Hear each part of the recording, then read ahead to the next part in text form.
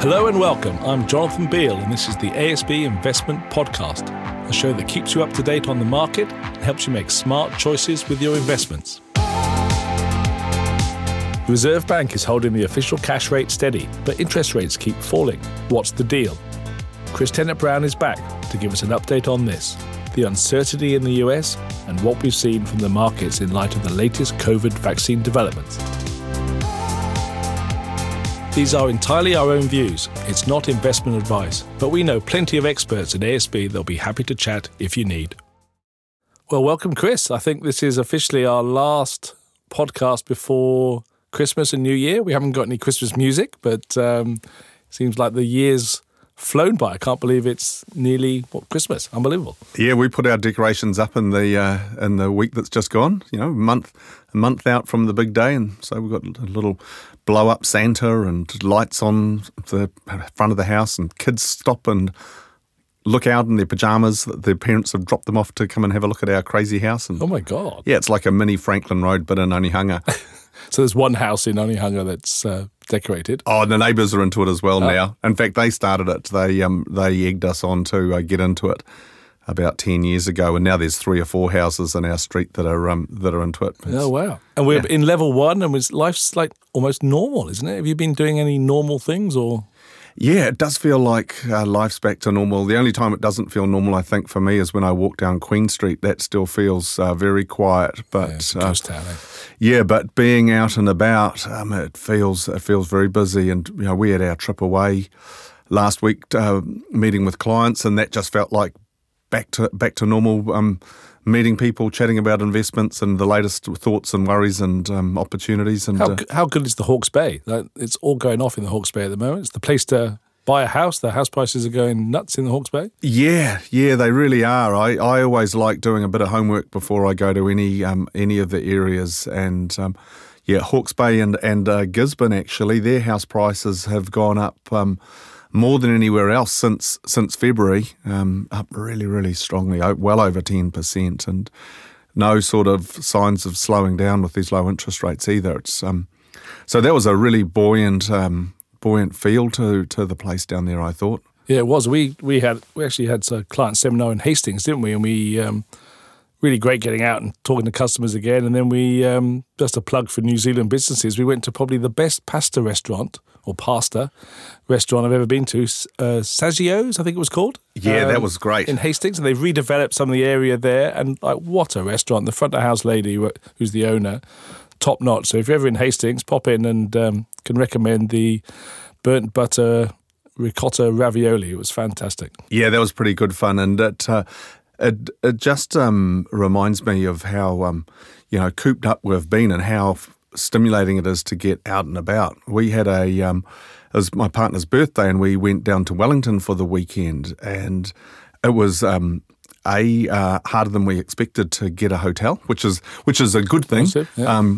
You want them to be busy after what the hospitality sector is going through over the course of 2020. So that was pretty good.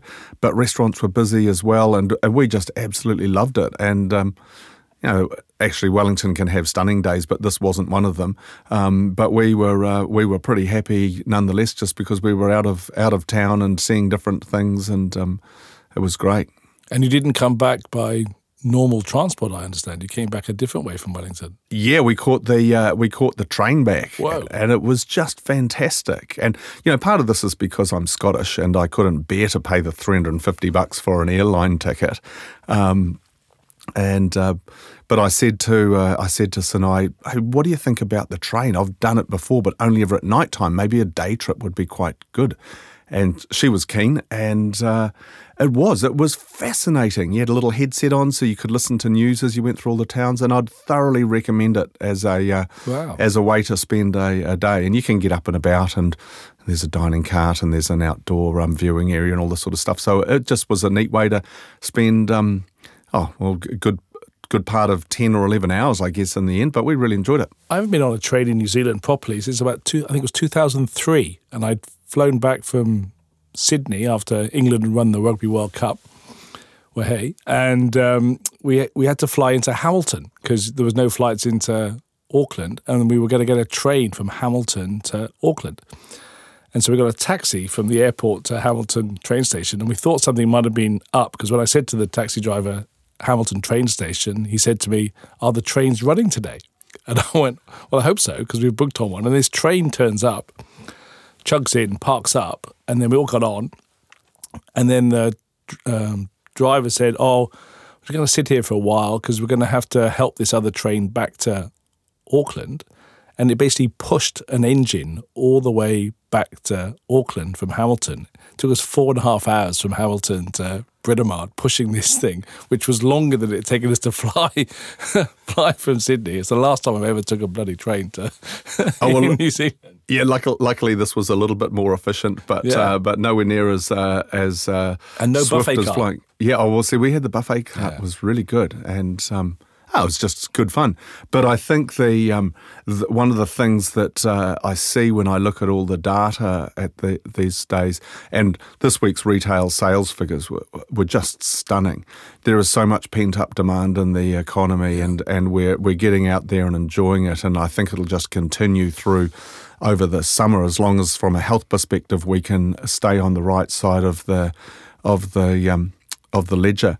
And retail sales bounced back nearly 30% in the third quarter, which is just massive. Let's talk. There's a few things I wanted to cover off with you today, and one of them I wanted to start with housing, and then we'll try to get into the share markets, and we'll talk about US elections, and then maybe wrap up. But if we talk about housing, and it's just not, a lot of things are normal, like level one, but one thing about housing, it just doesn't seem normal at the moment. It just seems to be going, this is a technical word, just seems to be going nuts. Like, what is driving this demand and the house price increase we're seeing in a lot of regions? And can you help us understand what's going on? Yeah, I think it's two things. The first ingredient is confidence. People here are feeling like we're past the worst of it on the whole, and clearly there's people who are still whose jobs are really under pressure or have gone because of COVID. But for a lot of people, they're thinking life's getting back to normal, and my job's safe and secure. That's an important ingredient for any housing market. People don't go out and buy a house if they think they're about to lose their job. But the key ingredient is just these low interest rates. They're already incredibly low, and there's people like me out there saying they're probably going to get even lower. There's the Reserve Bank governor saying that he thinks that mortgage rates will get even lower, and so when you've got 2.5% mortgages at the moment, it's just a real kicker. And so we've already seen this big shift in house prices, a big step up, I think, since May, June. When we were in the real doldrums, we couldn't even get out of the house to go and look at a house. Now things are really going off, and they'll probably continue. And the Reserve Bank is doing some things about that. And actually, Grant Robinson, the finance minister, today announced that he really wants the RBNZ to consider what they can do. The RBNZ themselves said earlier in the month that they're going to put or meet with the banks to talk about lending restrictions, the LVR restrictions, as we called them, coming back in place early next year.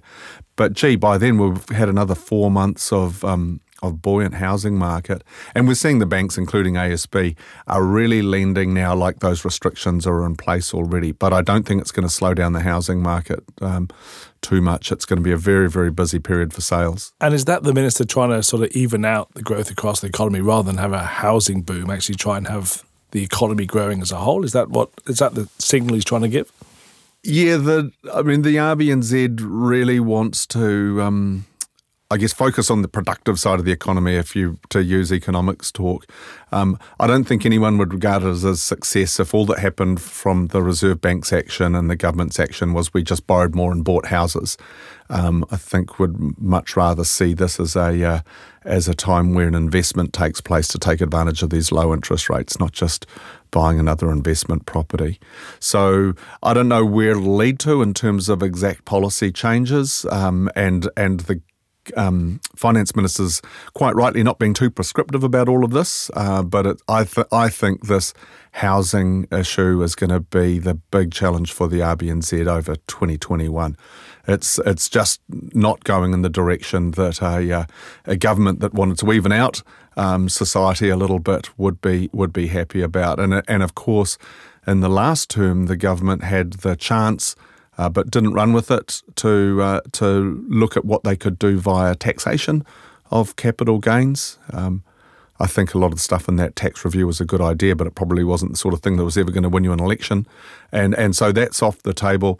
And so we really are back to, what can happen through finance, through lending restrictions, through bank regulation and so forth. So it'll be a big subject over the next 6 months, I think. And you mentioned you thought mortgage rates would go down as well. How about term deposit rates? Do you see those staying the same or any movement?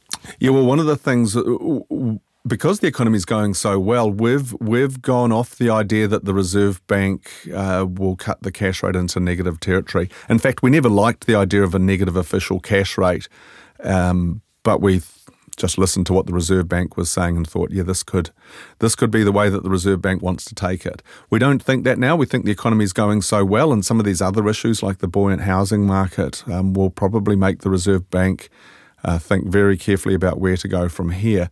But they do want more lending in the economy, and so they've set up this funding facility that will be available to banks in December, where we can access long-term funding at the official cash rate. So it's even cheaper funding for us to access to turn into loans to keep the economy going, and hopefully a lot of business loans to keep the economy going, quite frankly. But what that will mean is that there's less demand for term deposits, there's less demand for other sorts of wholesale funding, because this will be the cheapest funding that a bank could access.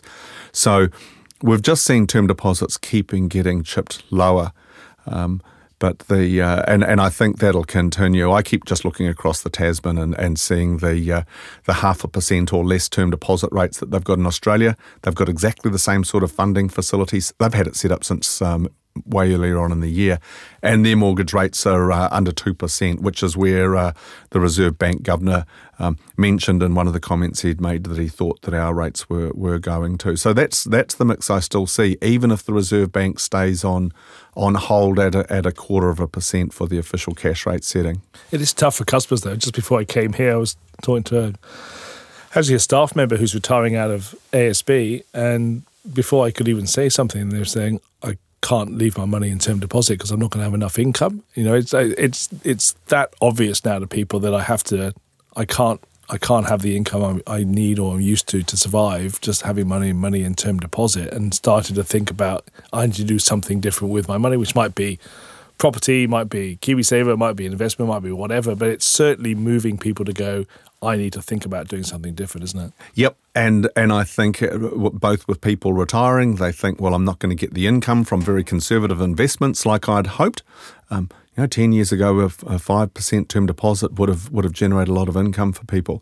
So they're looking at other things that they can do, and it could be from an investment perspective, like maybe I do need to buy a rental property and be way more active in my investments to try and create some value. Maybe I need to look at more aggressive things like a portfolio of investments. All of those things are happening. And the other thing which happens is people think, well, maybe I just can't afford to retire as early as I wanted to. And I've had conversations with colleagues at the bank as well that were thinking, I'd really like to retire when I hit the age at 65, but maybe I'll keep working for another 5 years or so I don't have to tap into my money or can accumulate a bit more. So it's really having an effect on people. So it's a tough one. I think this type of monetary policy is very uneven, and this thing that we're seeing with housing that Grant Robinson was talking about today is one of the other things which is uneven about it. If you managed to get in and buy a house 6 months ago, and now you're able to finance it at these low rates, you're in such a better position than even someone that wasn't quite there and was looking to do it next year.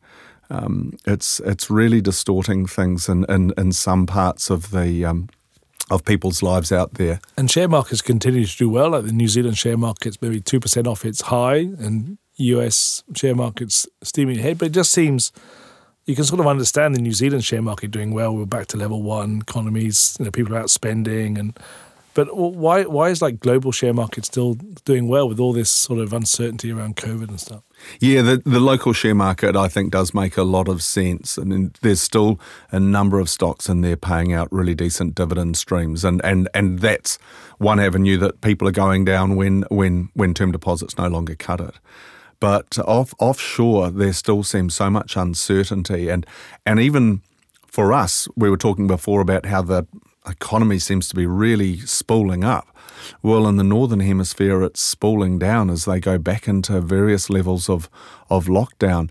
And even in America, where they've been really reluctant to go into lockdown, when the case numbers start to get this high, people will slow down the amount that they want to socialise and risk getting sick, I'm sure, over the next few months. So it's going to be a tough winter in the Northern Hemisphere, I think, in many countries. Yet the share markets are going well. And I think really what people are focusing on is the light at the end of the tunnel. The vaccine developments are really impressive over the last month or two, and likewise with the US election result. Now that it starts to look pretty clear that Biden's won, Trump's going to go. I think markets are really looking forward to a slightly more stable period, but the real kicker is that we didn't see this total changeover to Democrats in all levels of US politics.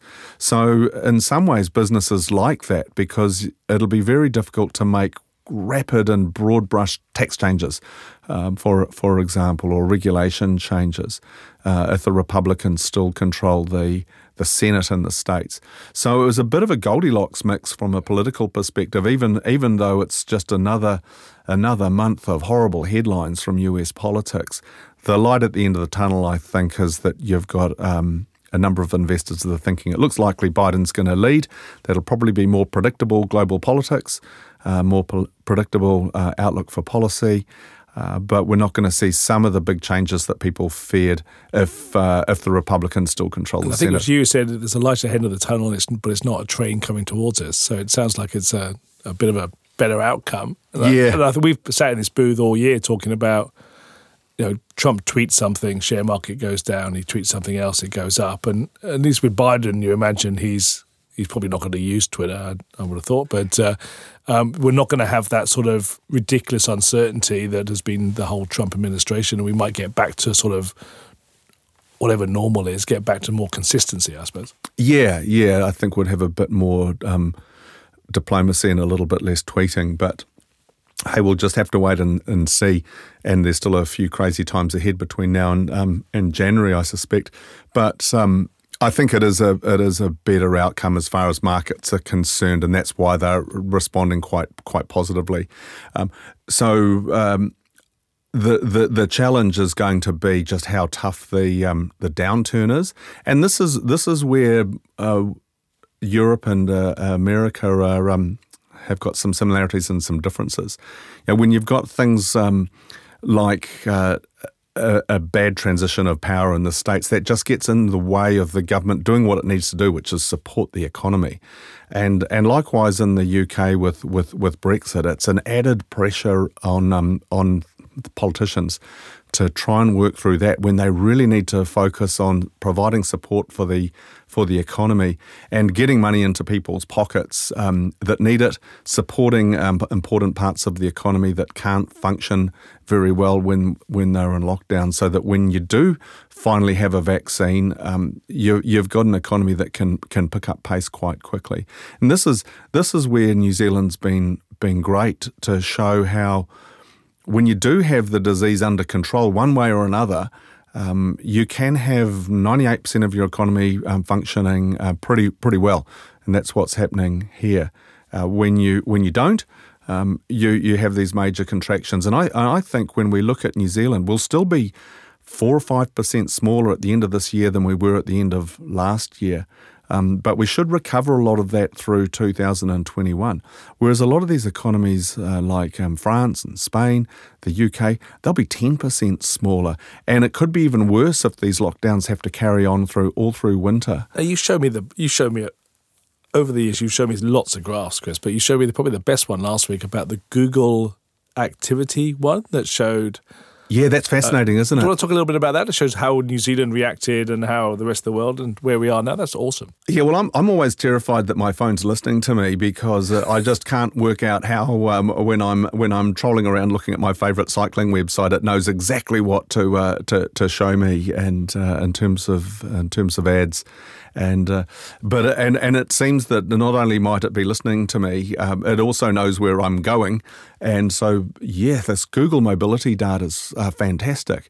It's one of the neat things that's come out of the lockdown for us as an economics team is moving away from looking at traditional economic data, which is so late and backward looking, to what's the latest week-by-week data that can tell us how people are responding to these policies. And yeah, the Google mobility data is fascinating. And if anyone that's listening wants to have a look at it, just download it's called the COVID chart pack. It's on our website, and you can download and we put these charts in, and you can just see we had this tough lockdown. We've actually got a lockdown measure in there as well to show whose lockdown was the most severe, and we win that, which I don't think is a prize anyone particularly enjoyed, especially the second time.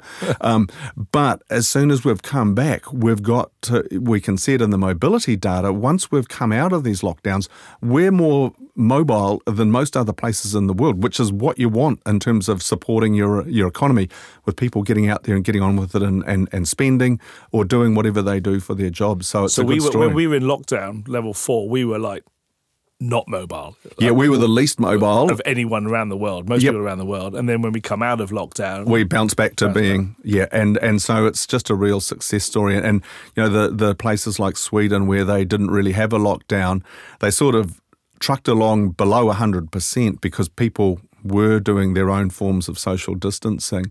And now our mobility's, a lot better than those places, and they're having these big load ups of cases now. So it's a really good reminder that nothing's perfect. But gee, if you value mobility and getting out and being able to do your thing, we're on the right track if we look at that particular data series. Now it's our last podcast for the year, and Christmas is a month away, jing. And but we should probably maybe think about 2021. We did it last year. I don't think, you're normally right, Chris, but you didn't predict all the stuff we've been through in the last 12 months. So yeah, I'm not going to hold you to what's going to happen in 2021. But what are some of the things that you're sort of focused on or thinking about for next year? Yeah, well, I guess just wrapping up on this year, I think even in February when we did a podcast, I was thinking, this COVID-19 thing, well, when we had SARS, it was pretty tough for 6 months, and maybe it'll be like that, hard on travel. And here we are, it's a global pandemic, which is a whole bigger deal. But I think everyone's focus for 2021 will be the same thing is that light at the end of the tunnel real, and when can we expect to get back to normal? And I'm pretty conservative on this. I still think, and I'm not alone in this sort of thinking, that even if we've got a vaccine that comes out, there's still a long time until you'd go, yep, we're safe to do whatever we want. What that will do, though, is mean that we can do a lot more and get less worried when there are cases in the community, because we know we'll have a much greater resilience to it. Really important for things like the retirement sector and so forth, and other vulnerable people in the community.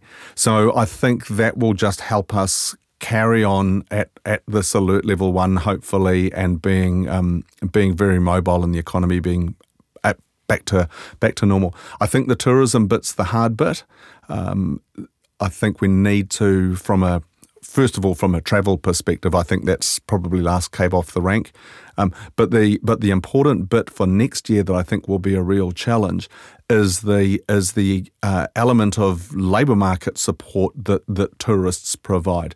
There's a lot of jobs in New Zealand that depend on people coming here.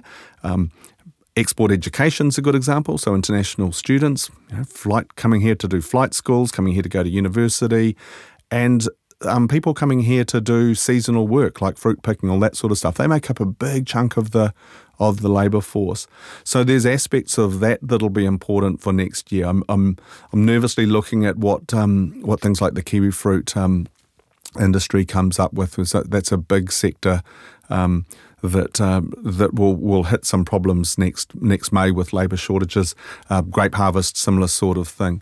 So those will be issues for us to really deal with, and it's all sorts of things. It's the health aspect, it's the government policy, it's how we can manage the border, and how we can contain any little outbreaks that come along via people coming in through the border. So that'll be the first thing that I watch over the beginning of the year. And then over the second half of the year, I'm really hoping that we're starting to go, right, how are these vaccines going to work and on the economy? And like I say, I think the last cab off the rank will be, right, when can we start to see some travel bubbles open up and tourism come back?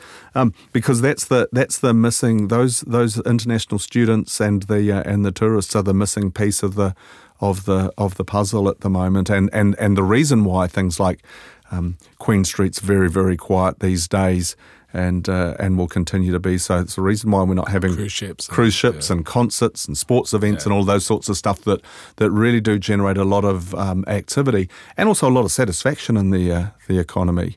We were joking before, I think we'll probably hear quite a few Kiwi bands over the next year before the international acts can start coming back. I see Guns N' Roses are on the cards for next year, though. Really? An optimistic goal for late next year. My daughter's very upset because she was supposed to see Harry Styles last night, and I don't think she'll ever forgive him for not coming. He could have come.